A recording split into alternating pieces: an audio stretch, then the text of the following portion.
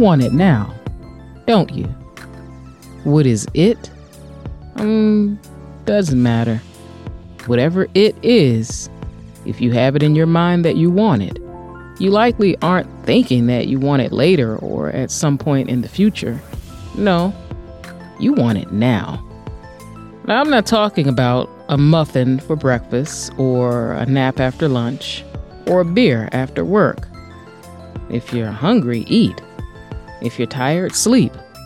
If you're thirsty, drink. No, I'm talking about things in life that, generally speaking, you should welcome the chance to work for, to earn, like someone's love, or people's respect, or your own occupational success.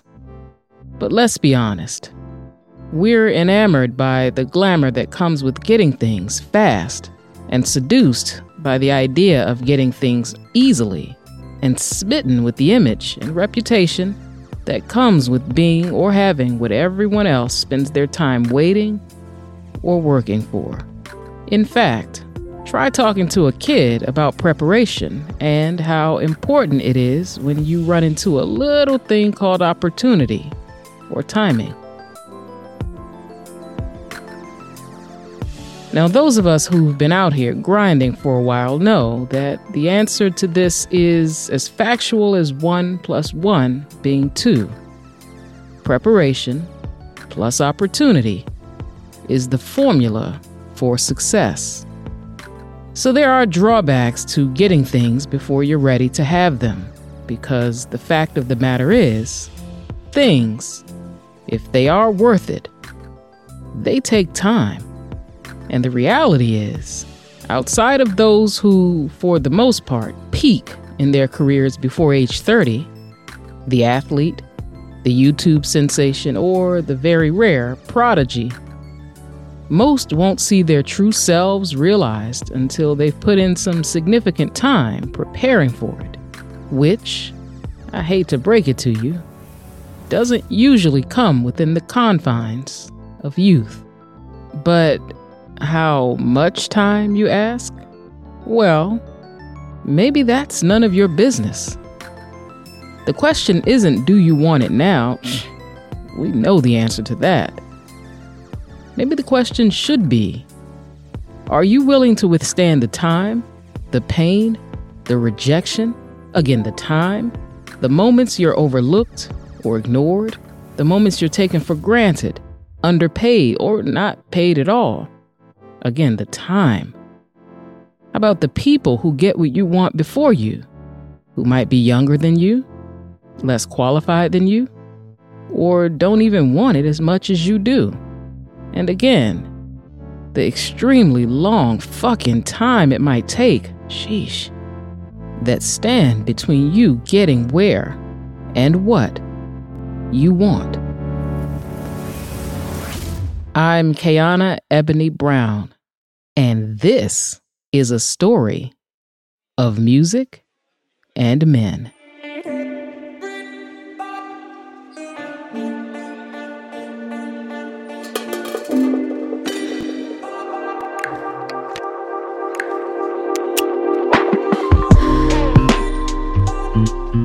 I was barely a teenager when I decided what I wanted to be when I became a grown-up, the owner of my very own business. But what I didn't know was that it would require doing a whole lot of things I don't particularly want to do, and even more things I'm not particularly good at. And that's just the being a grown-up part. Sometimes I feel like I have to put the adult thing on hold to focus on the more important entrepreneur thing, which was actually finally starting to feel like it might be paying off after only God knows how many hours of toiling away at it. The sun was particularly shiny that morning, which coincided with the unseasonably warm, although quite typical of DC, spring weather we've been having. I try to never rely on an alarm clock to get me up. Thanks to the sun imposing itself on my face at 7:02 that morning, I didn't have to. By 9:02, my teeth had been brushed, my hair had been made in a way I wanted to present it, and I was dressed, albeit from the waist up, in a collared blouse and blazer, prepared for my big meeting in front of my computer camera. We've seen steady growth in our show attendance as well as across social media. I looked and sounded nervous, glancing back and forth between the screen and the paper on the desk in front of me where I jotted some points I wanted to cover. But I wasn't nervous, and I wasn't unprepared. See, the event was a gala at the Kennedy Center called DC Honors, an annual shindig to recognize some of the city's most talented and influential citizens. Public servants, small business owners, artists, teachers, the folks who kept the place afloat. My goal was to have them feature TK as a guest performer at the ceremony. And as much as I'd like to take full credit for getting to this point in the selection process, where I was talking to a board member via computer screen, I can't. 'Cause see, here's how I got here. About a week before this early morning digital meeting, TK was testing out some new material at an open mic when a guy approached me after her set. Excuse me, are you Taj Kamal's manager? I turned around and found the bright, blue-eyed glare of an obvious fan staring back at me, awaiting my response. I took a moment to consider my answer because although it would appear that I was TK's manager, because I do, in fact, do all the things a manager is supposed to do, I'm not a manager. I am the head of a label. But at this point in the game, honestly, this was just semantics. So I replied, "Yeah, I handle her business, yes. How may I help you?" He stuck out his hand, and before I could take it, he was already introducing himself. "I'm the Director of Honors Programming at the Kennedy Center. My name is Blaine Stanfeld." He could see the look of slight confusion on my face, so he proceeded to explain. "It's an annual gala that honors DCs. I'm very familiar with it. I'm just wondering why I'm inquiring about Taj Kamal's business." I smiled. He'd taken the thought right out of my head. And then he smiled, revealing clear braces that looked like they had already done the job they'd been installed to do. His freckly alabaster skin brought out the orange in his full head of hair. And he couldn't even pass for 30 if he tried, but because of the fact that he mentioned his obvious weight-bearing job title before he even stated his name, I'd bet he never had to worry about his age causing any problems. "I'd like for you to consider submitting TK's name to our board as one of the featured performers for this year's event." I quickly said, "I don't need to consider it. It'd be, well, an honor." We shared a laugh at my corny little pun. I'm a huge fan of her work. I have every song she's ever put out, so I'd personally like to see her on that stage. He pulled out a card and pointed it at me. "Email my assistant a press kit, and I promise you will hear back from me very soon." I took the card and thanked him. The press kit he'd requested was in his inbox before he started work the next morning. And as promised, he got right back to me.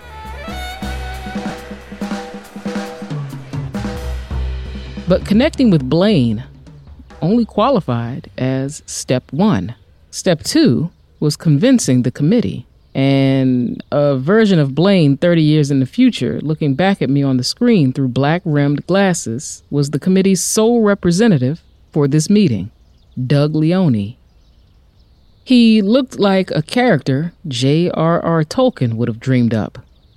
With his milky, flawless, translucent skin, deep-set brown eyes and platinum, more salt than pepper, hair. His glasses, bow tie, and blazer added a borderline nerdy look to his otherwise academic appearance, which probably played well for him considering the significant time he spent building his resume in management in the sports world. He was youthful and fit, and I only knew he was post-50 because it was in his bio. Maybe it was because of how strongly I felt about how great of an opportunity this would be for my artist.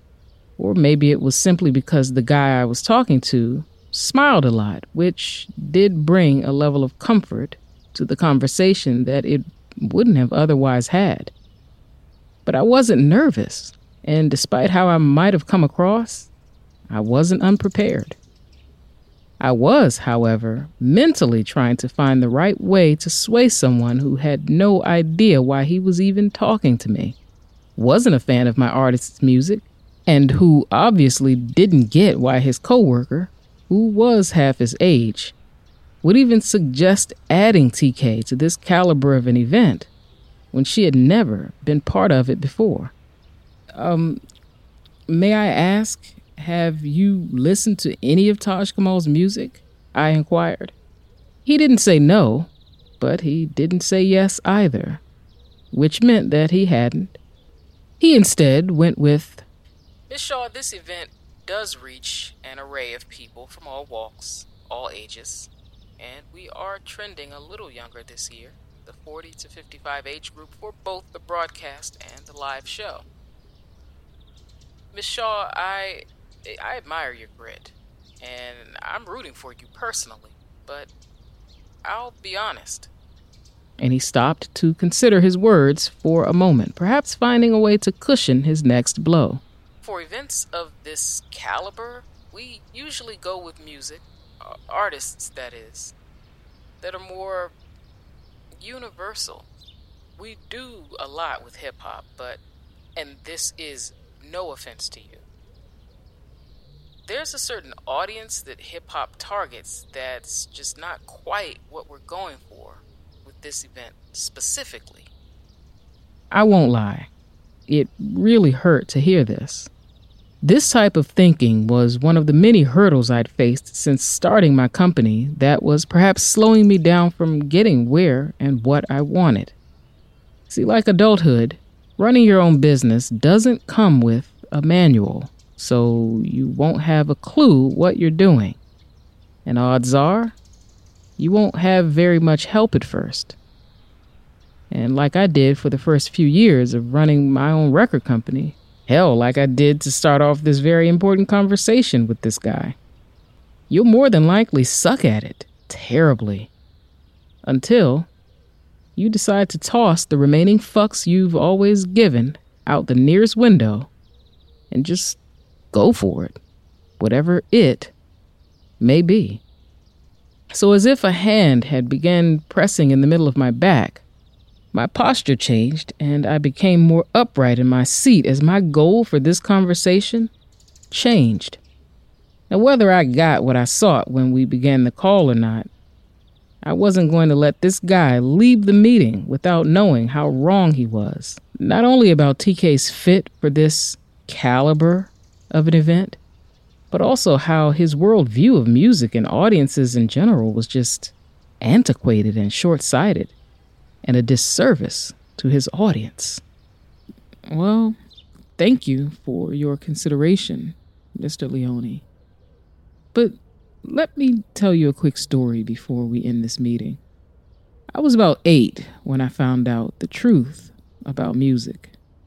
See, I grew up right here in D.C. in an old house as an only child who spent the majority of my time with someone much older than me, my grandma. And even though there were more than 50 years between us, we shared one love, and that was for music. So one day, while she was making us peanut butter and jelly sandwiches or something for lunch, and I sat there watching, of course, with the radio playing in the background, right as the song was ending and the next one was beginning, I asked her, how do all those people fit in there? And she looked at me, her eyebrows wrinkled so tightly that I could almost see a literal question mark on her face. So I tried to clarify by saying, the people playing the music, how do they all fit? And she said, how do they all fit where? Sweetie, do you think that the people are in our radio playing the music? And of course I laughed and said, no, I don't think they're in our radio. It's too small. But the place, wherever they are, how do all of the singers and musicians fit in that room? She smiled, and her head tilted back a bit as she was now understanding what I was actually trying to ask her. And she explained to me that the sounds coming through the radio speakers weren't being played live somewhere by musicians each time the song changed, but that it was made long before it got to the radio station. She told me how writers, or even the musicians themselves, would sit down and create the song, the words and the sounds. They would go to something called a studio, where they could play the music while it was being captured on a machine in order to make it sound perfect, and in order to make lots of copies of it, like the collection of records she owned. After that, a whole other process commenced before, say, an 8-year-old got wind of it. She said that this, of course, was a process that required lots more people, ones with special skill sets that could make you want to hear it over and over and over again. This meant they worked with other people with skills that could get the music any and everywhere you are. And another set of people who could get other people to talk about it, write about it, and spin it so that it would come through the speakers at clubs and parties and cars and earphones and my radio. All of these people and processes and systems are instrumental to making sure that little 8-year-old me and the millions of other people who lived all across the world, could have various opportunities to hear it and want it and have a piece of it, just like those records she owned. Yeah, I was devastated and a little heartbroken that the artists weren't somewhere playing the songs live every time I heard it on the radio. But that whole process of making perfect copies that could get played again and again, finding ways to make people who wanted it, and making ways for them to get it, fascinated me. But that's when I realized something crucially important that would, from then on, control the trajectory of my life. I didn't want to just hear music, and I didn't need to make music myself. And I certainly didn't want to be the person that just played music for others. I wanted to be one of the people with the unique ability to make all of this happen. And that's what I'm trying to do right now, Mr. Leone. He fought off the urge to smile, and as his face seemed to loosen up a bit, perhaps empathizing with my story, I took this as permission to go on. Listen, with all due respect, Mr. Leone, the hip-hop generation is made up of people who look as much like you as they do me. The reason why we're even in this meeting is because your director is a fan of my artist's work. In fact, the growth we've seen in our sales is a 200% increase, and that's reflected across streaming and live attendance, and that is just in the last 12 months. 62% of these people at our shows are neither black nor women, nor are they even millennials or Gen Z. In fact, I could say that this audience is made up of the same people that made Hamilton a hit. That's Gen X and boomers. Sure, young black kids are a segment of my customer base, yes, but again, Blaine Stanfield, your director of programming, is the reason we're even talking. He began nodding his head, and I could only hope that he was taking my words to heart. Look, I'm trying to build something here, a record company, in a city known more for that house of cards down there on Capitol Hill than it is anything artistic or musical. But we, and I do mean you and I, we have a chance to do something very special. Let's not let Hamilton be your only foray into a culture and an art form that, come on, let's face it, is not going anywhere. Your event is with and about the people of this city. What better way to honor them than feature a musician who speaks to and for them?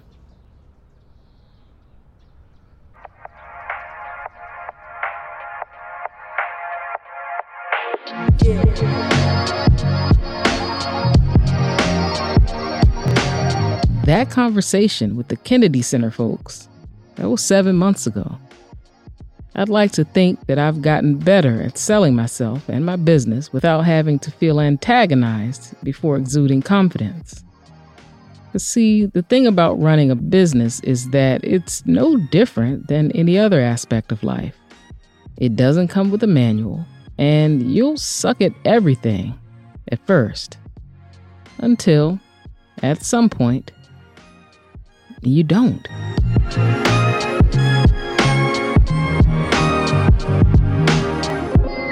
The John F. Kennedy Center for the Performing Arts sits right on the Potomac, overlooking the river on one side and the famous Watergate on another.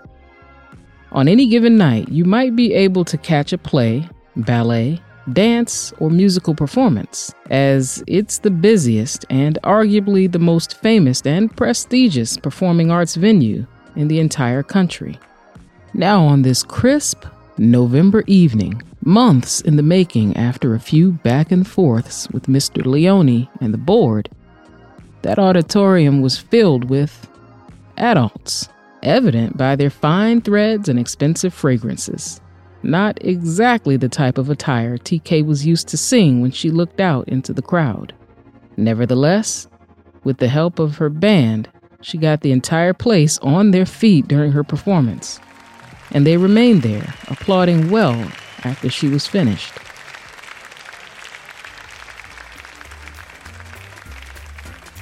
Naturally antisocial, TK only stayed for the reception afterward, for the food. I, on the other hand, chose to use this time seeking out the assistance of the folks in decision-making positions.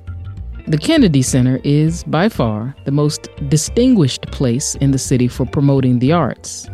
This was my opportunity to meet anyone who remotely mattered here. But I was truly seeking people who didn't exactly matter yet, to make certain they knew my name and what I was doing. I've learned that when you're trying to build something, anything, like I was with this record company, you make sure to give a handshake with the same level of firmness to the assistant as you do the people who you think you really want to know. Because who do you think is going to answer or ignore your email, or put your phone call through, or pass along your message? It likely won't be someone who's a big shot already.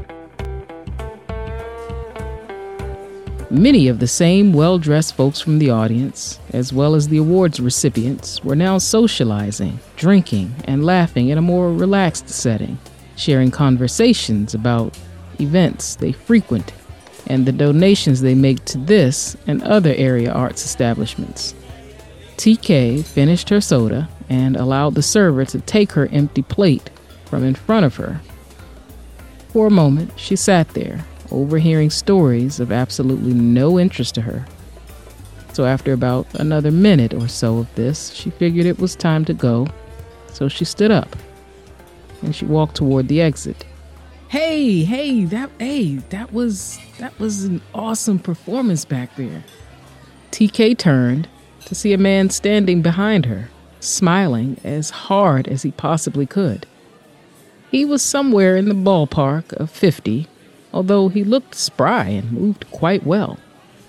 He approached, expecting a handshake, as he made it closer, which TK reluctantly obliged. Remember, shaking hands, touching at all, wasn't something she did, and she especially didn't do so with those of the opposite sex. But knowing that this could sometimes come across as cold and standoffish, she sometimes made concessions depending on the circumstance. Bob Pagano.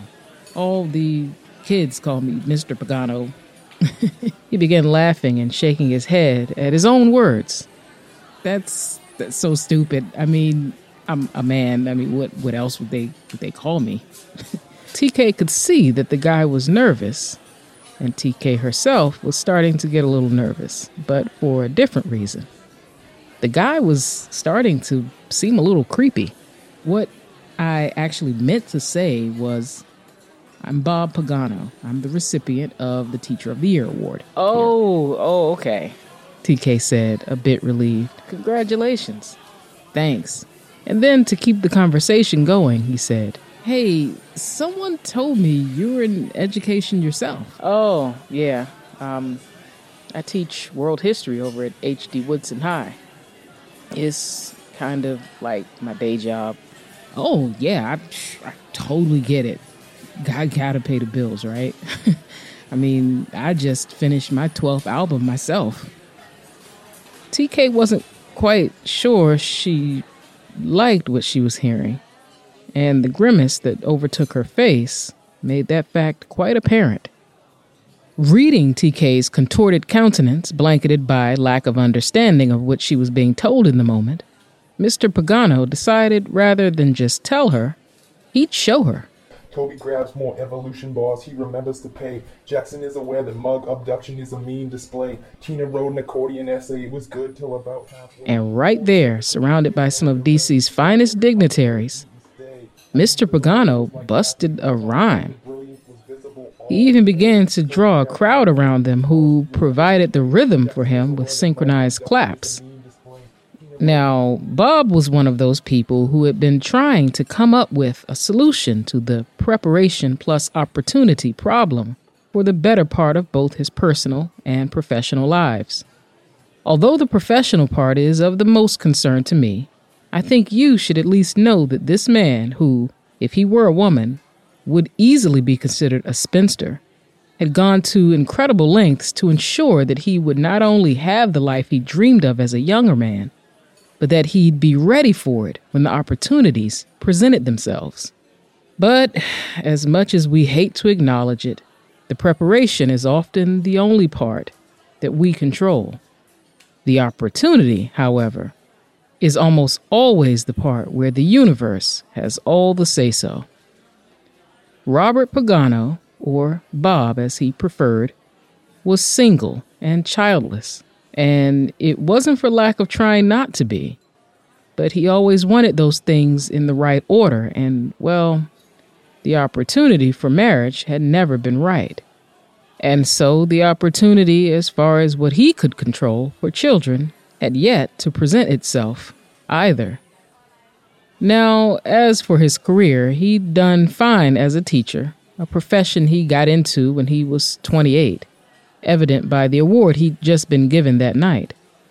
No, it wasn't his first choice for the type of work he saw himself devoting his life to.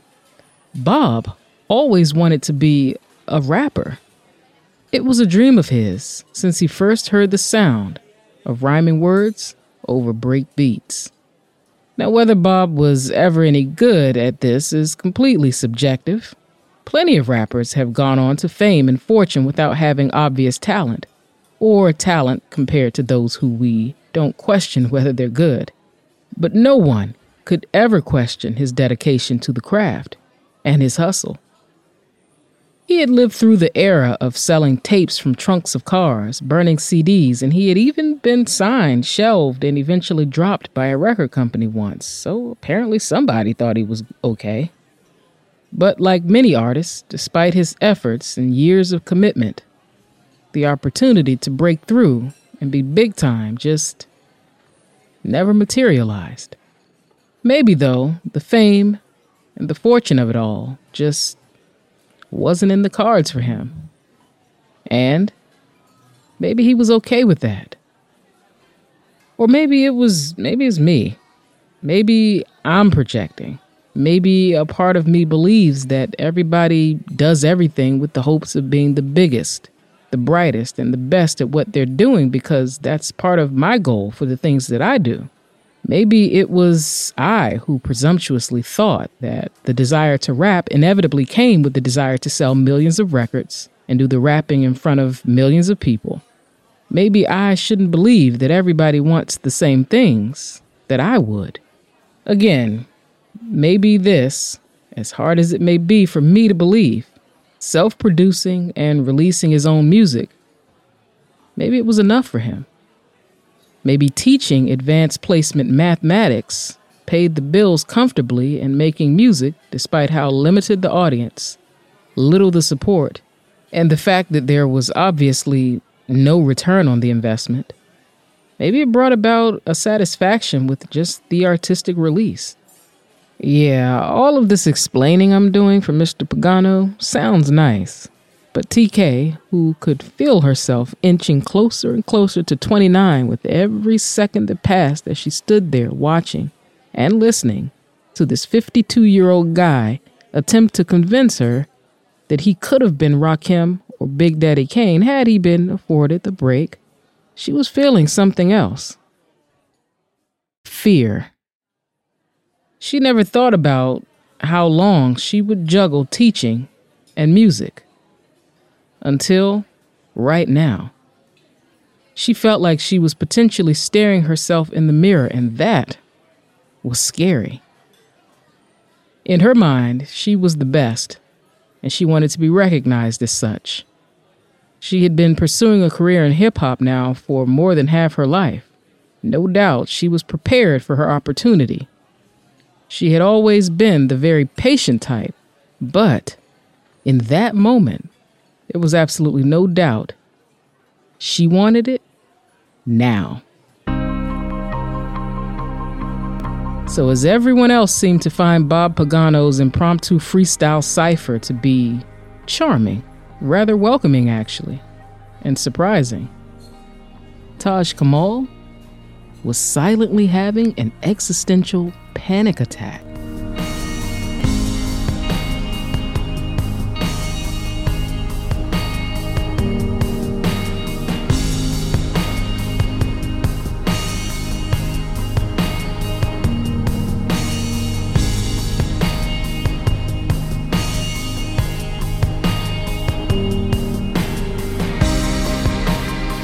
This episode of Music and Men was written and produced by me, Kayana, with express permission and the help of some of the most incredible indie artists in the world. Music for this episode was provided by Filmstro, arranged and designed for this episode by yours truly. We also had music from Le Gang, Come On, Let's Go, and you can find a free download of that song in our show notes. We also had music by Mona Wonderlick. You can also get a free download of that. We're giving out free downloads all over the place. So you can find Mona Wonderlick's, links to Mona Wonderlick's SoundCloud, Le Gang SoundCloud, YouTube, Instagram. Please support these artists that are allowing me to use their music to make the show a much better experience for all of us. And your word of inspiration features music from Lionel Cassio. I saw a ghost last night. You can find information for all of these artists again on our show notes page. So you can scroll down if you're on your podcast app or scroll up or something like that. It's in the show notes. Or you can go to our website and click on episode 9 or episode 2.1. If you would like to have your music featured on the show, check out our website for more information on how you can submit. Now, Of Music and Men is much more than just this podcast. The novella series is available in online bookstores, and if you wish to have a physical copy, you can get it on our website at ofmusicandmen.com, where you can also get t-shirts and other cool merch. Don't forget to subscribe at Apple, Stitcher, or wherever you prefer to listen to podcasts. And remember to rate and review and subscribe, of course. Thank you. I'd love to hear what you think. Lastly, connect with us on Patreon, where you can become part of this project and its journey and help it to grow to everything it was meant to be. And of course, make sure to share this some way, somehow, with at least one of your friends, and follow Of Music and Men everywhere online at Of Music and Men. And when you do, don't hesitate to reach out.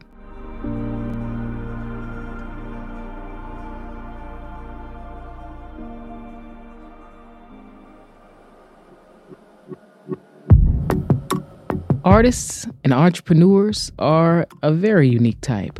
We face lots of rejection, almost too often for comfort. So whether you're a seasoned business owner or creator, aspiring to be one, or you simply are just here to hear a great story, I want to always leave you with something to ponder until next time. Today's word is from Tom Corley.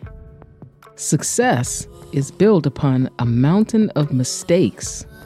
The higher that mountain, the greater your success. Do you find yourself making a ton of mistakes or seemingly climbing a mountain that's never ending? On his website, richhabits.net, Tom says, as crazy as it may sound, you want success to take a long time. The longer you pursue success, the more you will learn from your mistakes and failures, and the more expert you become in whatever it is you do. Those who pursue success for a long time, he says, build a very strong foundation for success. Thus, the longer success takes, the greater and more permanent the foundation upon which your success will be built.